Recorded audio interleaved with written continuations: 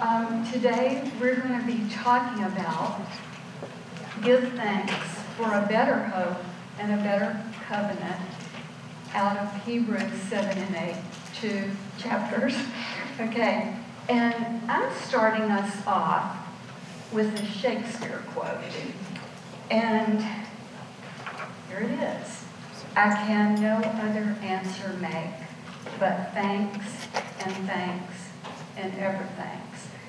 Now, I want to tell you that this quote comes out of Twelfth Night, and I didn't get the quote by reading Shakespeare. And I want to tell you where I got it. This past Christmas, Hickman and I went to the prairie for 2 weeks and a day.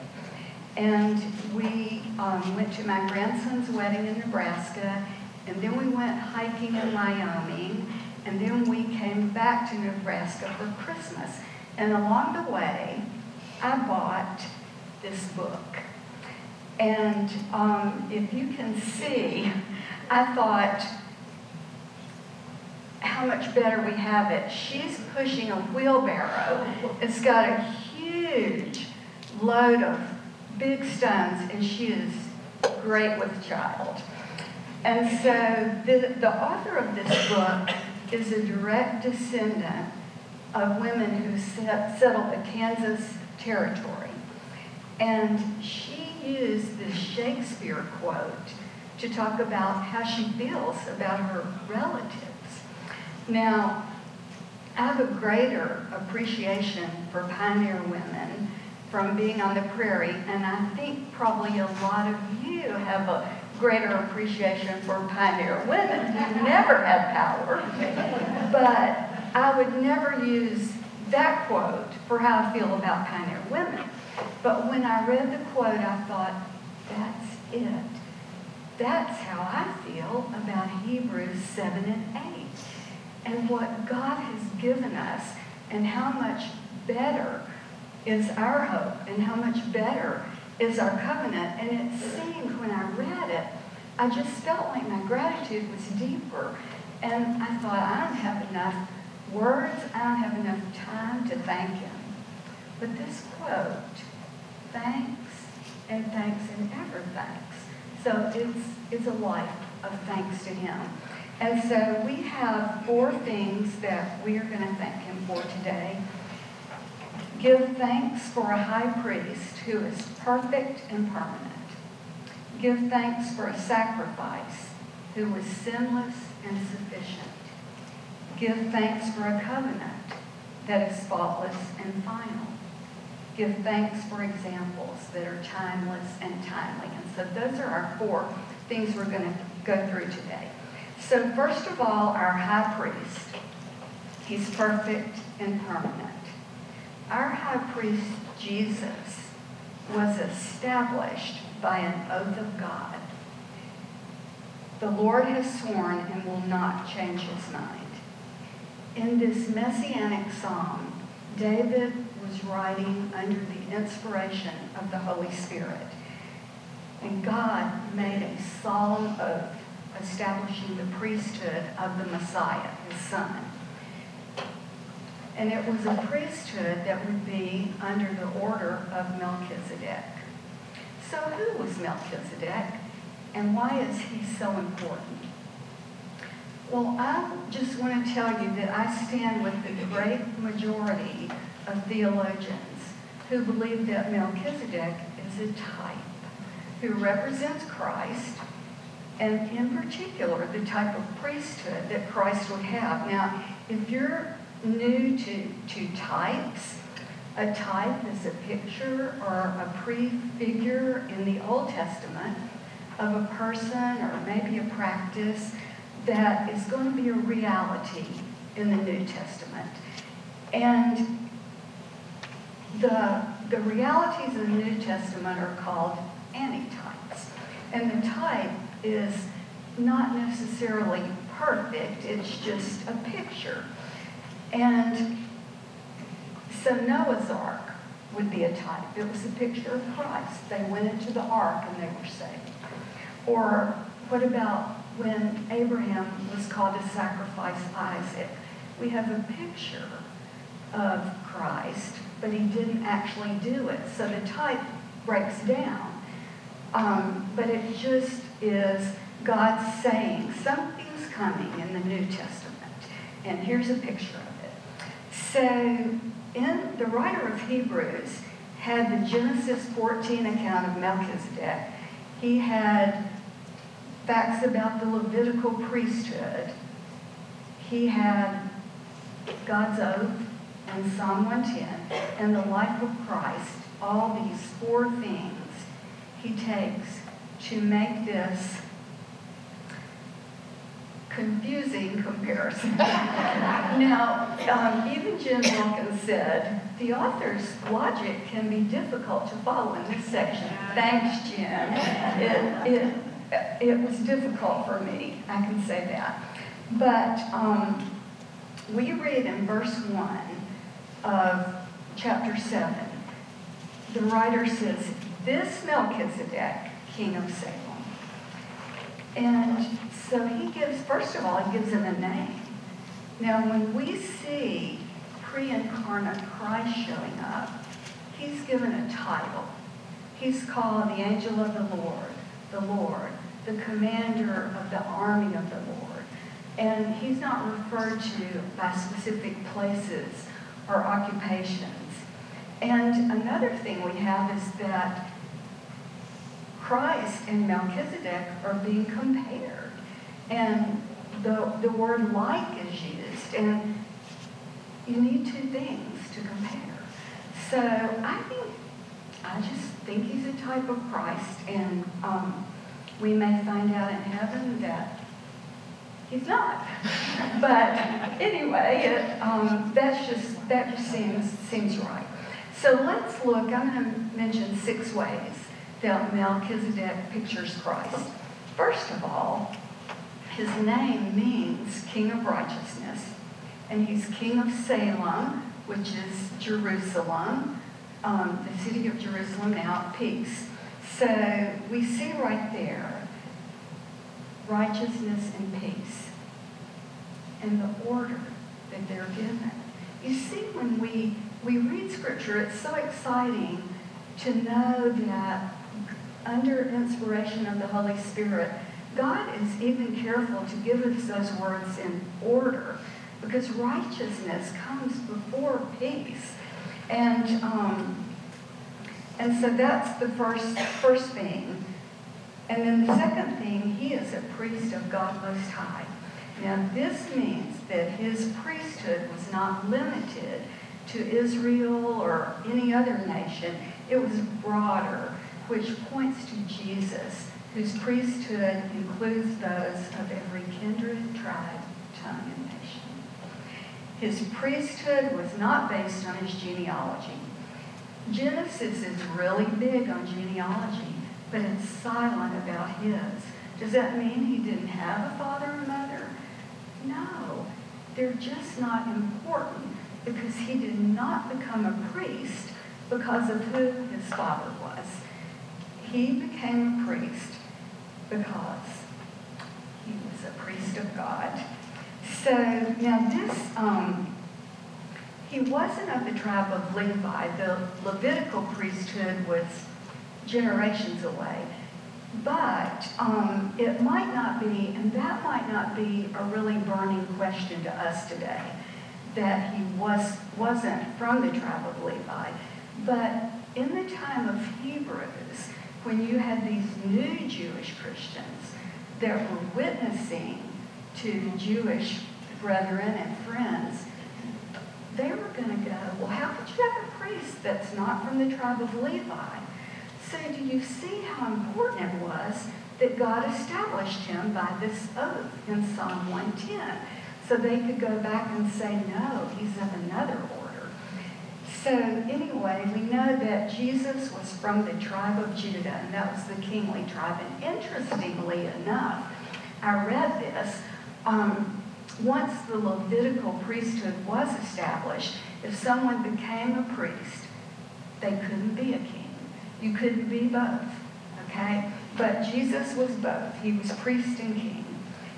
Okay, now the death of Melchizedek is not mentioned because he's prefiguring the fact that Jesus' priesthood will be permanent based on his power of an endless life.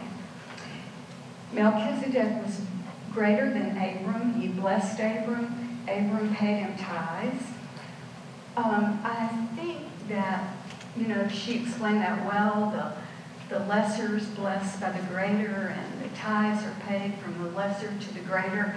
So it's just meaning that Melchizedek was greater than our patriarch, just as Jesus is. And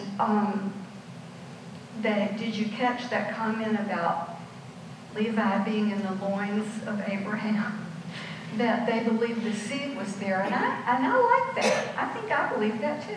Okay, he served Abram a sacred meal, which reminds us of Jesus at the Last Supper when he took the blood of the new covenant. Okay, now as our high priest, Jesus has work that he has finished, and he has work that is unfinished. And I put it like that because I thought, wait a minute, work that is unfinished? Well, it's true. He finished the work on the cross. He said it is finished. He had made the offering for our salvation, the once and all, complete offering from sin. And that part of his work was finished. But his unfinished work goes on today. It's going on right now. He is exercising his priesthood in heaven in the true tabernacle. He's seated at the right hand of the throne of God. He ever lives to make intercession for us. And his work as intercessor will not be finished as long as one of his redeemed is in need of his help. Now that is a great comfort to me. This very moment, Jesus is interceding for us. He's claiming the fulfillment of covenant promises for his children.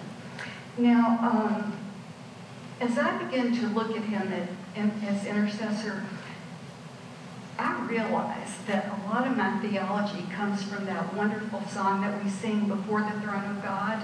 Y'all know that song? Well, you know how it goes. My name is written on his heart. My name is graven on his hands. Well, I looked for a scripture to back that up, and I just didn't find one. I know the idea is there. I know he has us on his heart. But every time that I look for some New Testament scripture to say, my name is written on his heart, because, I'm thinking, when we go to heaven, can we say, show me my name? Do you know? And so everything pointed to this picture of the high priest. And I love it. And, he has the breastplate and the 12 stones, and there was a name of one of the 12 tribes inscribed on each one of the stones. And so when he went in before the Lord, the priest had the children of Israel on his heart. And that's where that comes from. And I don't think the concept is wrong. I just wanted to tell you that, Okay, and the graven on his hands, that comes out of Isaiah 49. And I am not even sure if that's figurative or real. But we know, what we know, okay, is how important we are to him. We know our name is before the throne. And we know from John 10:3 that he knows his sheep by name. And we know that he has us on his heart. Now, when I was being blown away on the prairie in Wyoming, we were spending the night in a hotel in Cheyenne, Wyoming. And so I was awakened in the night by the howling of the wind. And I just lay there, and I had this series of thoughts. And the first one was Laura Ingalls Wilder and how she described the blizzards in Little House on the Prairie. And then I had this thought that the hotel was moving. And I thought, well, I think I remember from somewhere that buildings move, that they're designed. So I thought, I guess that's okay. Well, then I had this thought about when we were driving on a 3-hour stretch of road from St. Joseph, Missouri to Lincoln, Nebraska. We counted them, 10 trucks. These trucks, they just, blow over on their side from the wind. And so I had that thought of those trucks, and I thought, this hotel is shaped just like a truck. And what is to keep the hotel from just, And so I thought, my intercessor, he's before the throne right now. My name is before that throne, and he pleads for me.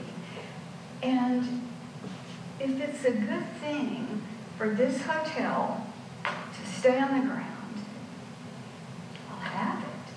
And so I just want to tell you that I lay there and I thought, I'm important to God.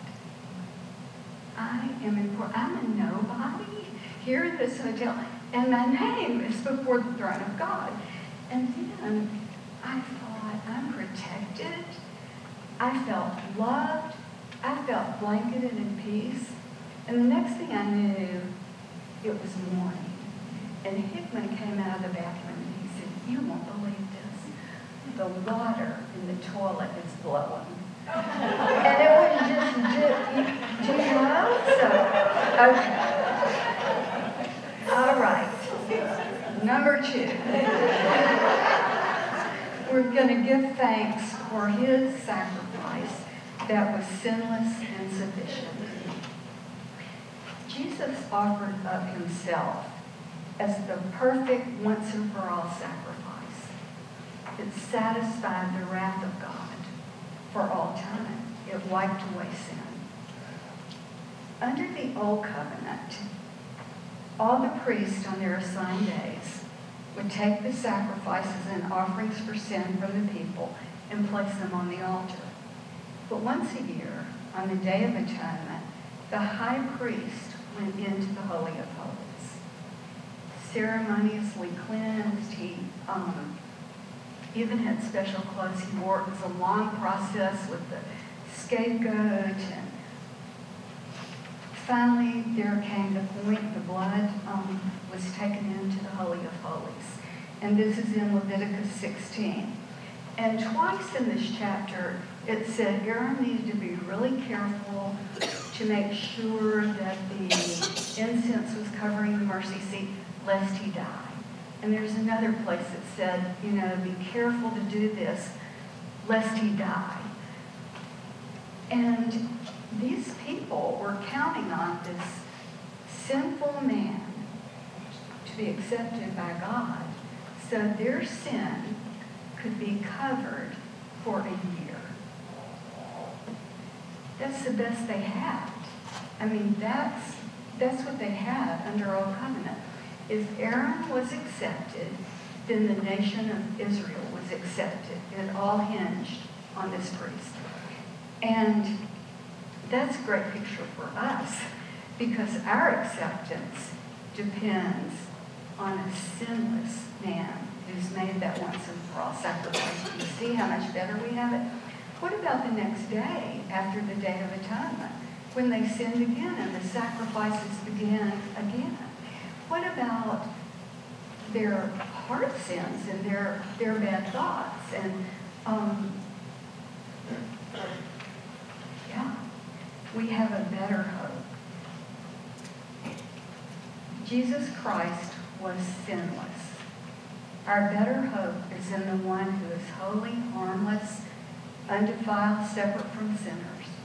That's why he could make that once and for all voluntary sacrifice. Now, he was not a victim, And I thank Cole Huffman for teaching me that. He went willingly as our sacrifice for sin. And he offered up himself. In this verse, we see a dual picture of Jesus as high priest. He was the offerer. He offered up himself. He was the offering. His offering was accepted once and for all, and we're accepted because of him. The third thing, we give thanks for a covenant that is faultless and final. The old covenant failed, even though it told us what was sin and what to do to please God. It couldn't give us the power to do it. What good does it do to know that stealing is wrong if we don't have the power to stop stealing? It was weak, it was useless, it made nothing perfect. Now, God's laws were good in and of themselves, but the fault lay in the inability of the people to be able to keep the law. So God gave a better covenant, and we get to take part in this covenant, even if we don't have a drop of Jewish blood. Our better hope and our right to take part in this better covenant is based on our right standing with God because of what Christ did. If the blood of Christ has been applied to us through salvation, we're part of this covenant. Now, in Jeremiah, we have this very long quote. In Hebrews 8, we have this long quote from Jeremiah. And this is the longest Old Testament quote given in the New Testament. And it basically tells us that this covenant was made by God. Now, God says, here's my covenant. You can accept it or you can reject it, but we don't negotiate it. We don't come to God on his terms. He's made the covenant. Okay? Now the covenant is mediated and guaranteed by Jesus. He pretty much does it all. He's our go-between, and he's the one that keeps the covenant when we default on it. And we have all defaulted on our covenant, haven't we? And that's why we need him. He stands in for us when we sin, when we do all those things that we do.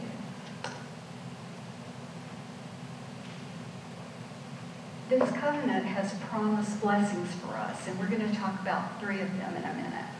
But first of all, I want to just tell you that it made the old covenant obsolete. Okay, now let's look at the promised blessings. First of all, God said, I'll put my law in their minds, I'll write it in their hearts. What kind of heart can God write a law on? Well, it looks like he's going to have to give us a new heart. And that's part of this covenant. The law that was, everything that was external is being placed internally. So we carry it around in our hearts. Another thing it gives us is a new relationship. We can know God. Not just about him, we can know him and we can draw near to him. It gives us full forgiveness. I will be merciful toward their iniquities. I will remember their sins no more. It just really always amazes me that Jesus Christ died for sin that I haven't yet done. All right, now, I want to ask you, are you living in the light of these promised blessings? Are you living as a new covenant Christian? These things are our birthright as believers. This new heart, the new relationship, and full forgiveness. Last Saturday, I had my daughter's family and their 70-pound dog at my house. And so my grandchildren love to cook, and Nora wanted to make muffins.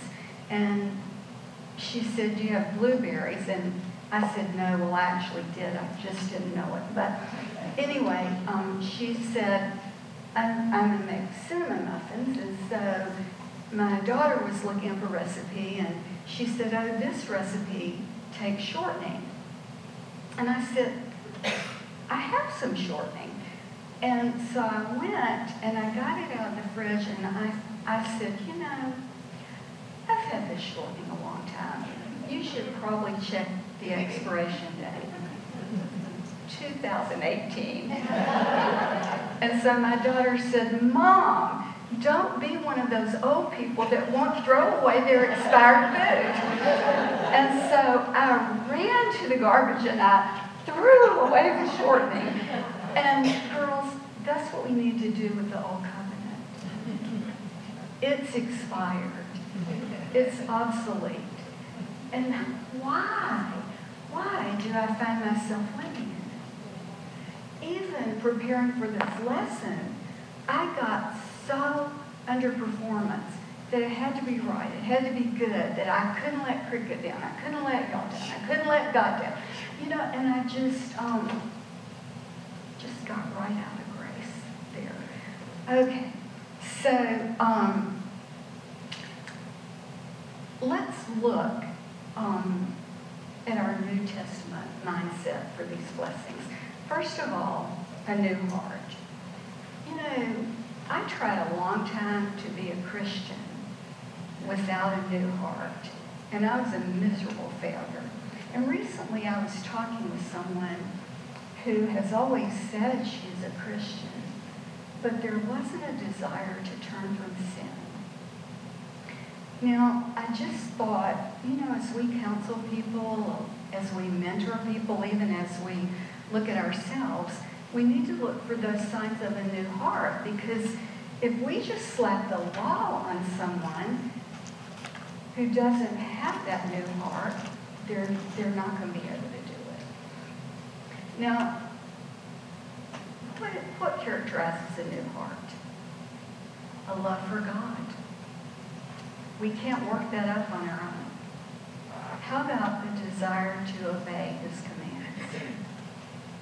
When Jesus gave us that new heart, somehow we were able to go from, "I should do this," to, "I want to do this." He is a great heart changer. Okay? And the new heart has the ability to bend our will to His. We're given the Holy Spirit's indwelling, and it results in a power to keep God's commandments. Not perfectly. That's why Jesus guarantees our heart. But this change happens in a heart. We find ourselves caring about lost people. We find ourselves weeping over suffering, just things that we know did not result with us. He just has given a new heart. What about the new relationship? When the work on the cross was finished, the curtain that had sealed off the Holy of Holies was supernaturally torn from top to bottom. God was telling us that the way was open. The old curtain said, "Keep out." Only the high priest, and only once a year. The torn curtain said, "Draw near." Jesus made that way for us to draw near. And this command to draw near is in that Greek tense, which means keep on drawing near. We just don't do it once. We keep doing it over and over. Now, why? Why is it so important? Are you close to God today? Jesus died to give us that access. And if we're not close to God, then we're not in our rightful place. If we're not living in our birthright, we need to just be angry at what the devil's doing. And I can get Old Covenant right here. I can't meet with God today because I didn't do it yesterday. He's not going to want me to show up. I don't deserve to. And I just get right there. It doesn't depend on me. I can draw near to God when I am wretched because of what Jesus did. Now, why do we need to draw near? Why we must draw near? We need to let Jesus satisfy our hearts so we're not running to the world. We need his direction for our lives. We need to hear him say, this is the way, walk in it. We need to hear how we can please him and how we can further his kingdom here on earth. And we need to know if we're walking outside of his will, because if we're not drawing near and getting our direction from him, the best thing we have is a frustrated life. We're just digging out of one mess to get into another one. We need to draw near. The third benefit is full forgiveness. And let me just ask you, are you burdened by a load of guilt today? That is old covenant. Full forgiveness. Confess our sin and claim that forgiveness. And do whatever you need to do to make it right. Okay? Now we're going to go to point 4, and I am not even sure what time we're supposed to be done. Okay. What? You're good. 5 minutes. 5 minutes? Okay, we can do it, I think. All right. This last section, I want to take us back to Genesis 14, where we have this beautiful account of Melchizedek and Abraham. And the context is that in Genesis 14:4, Abraham has heard that his brother Lot. Now we know that Lot's his nephew, but I think that might mean spiritual brother. Lot had been taken captive. So when Abraham heard this, he gathered all his trained soldiers and he went to rescue him. Now, in Jim Fleming's shepherdology class, that's one of the first things we learn. When we have a brother or sister that's taken captive by the enemy, what does a shepherd do? He goes after him. He goes to get him, to rescue him from the enemy. That's what our good shepherd does for us. And so Abraham here is picturing what Jesus does for his sheep in this account. And so Abraham defeated this group of kings. He rescued Lot. He took the spoil, and he's headed home. This is when Melchizedek meets him. And he gives him a blessing. And he says, "Blessed be Abram of God Most High, possessor of heaven and earth. And blessed be God Most High, who has delivered your enemies into your hand." Now, God Most High is the name for El Elyon. And that's the first mention of this wonderful name in Scripture by Melchizedek. It means the extremely exalted sovereign high God, from which we get sovereign Lord. Now, Abraham responds to this by giving him a tithe of all the spoil. It looks like he didn't even stop to calculate expenses or anything like that. So that's the first mention we have of tithing. How did Abraham know to tithe? I mean, I don't know. Was it just his heart? It seems to be. The first mention of El Elyon in tithing.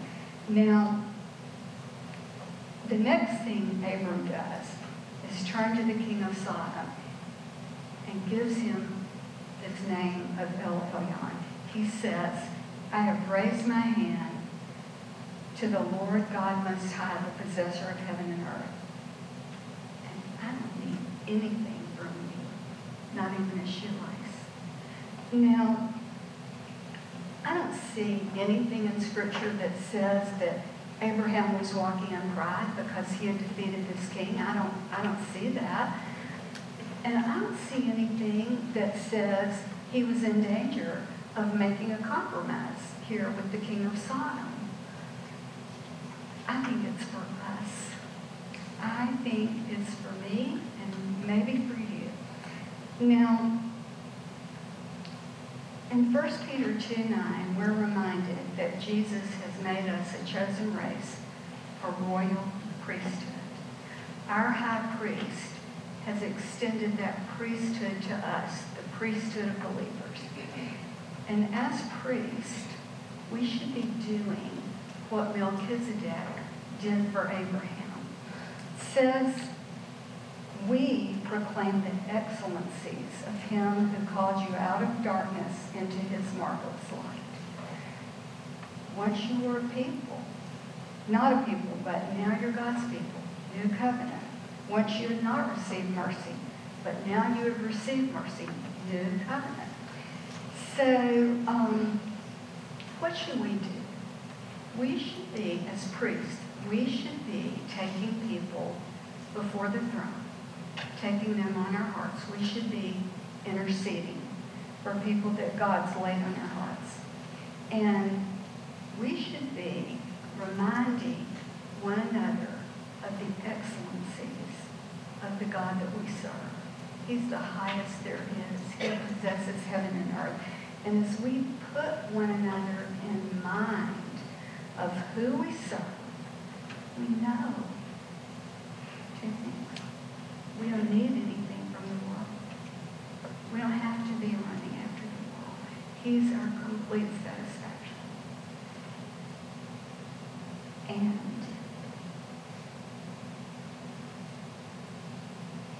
in this window of time that we have left, we need to proclaim these excellencies to the kings of Sodom that come into our lives.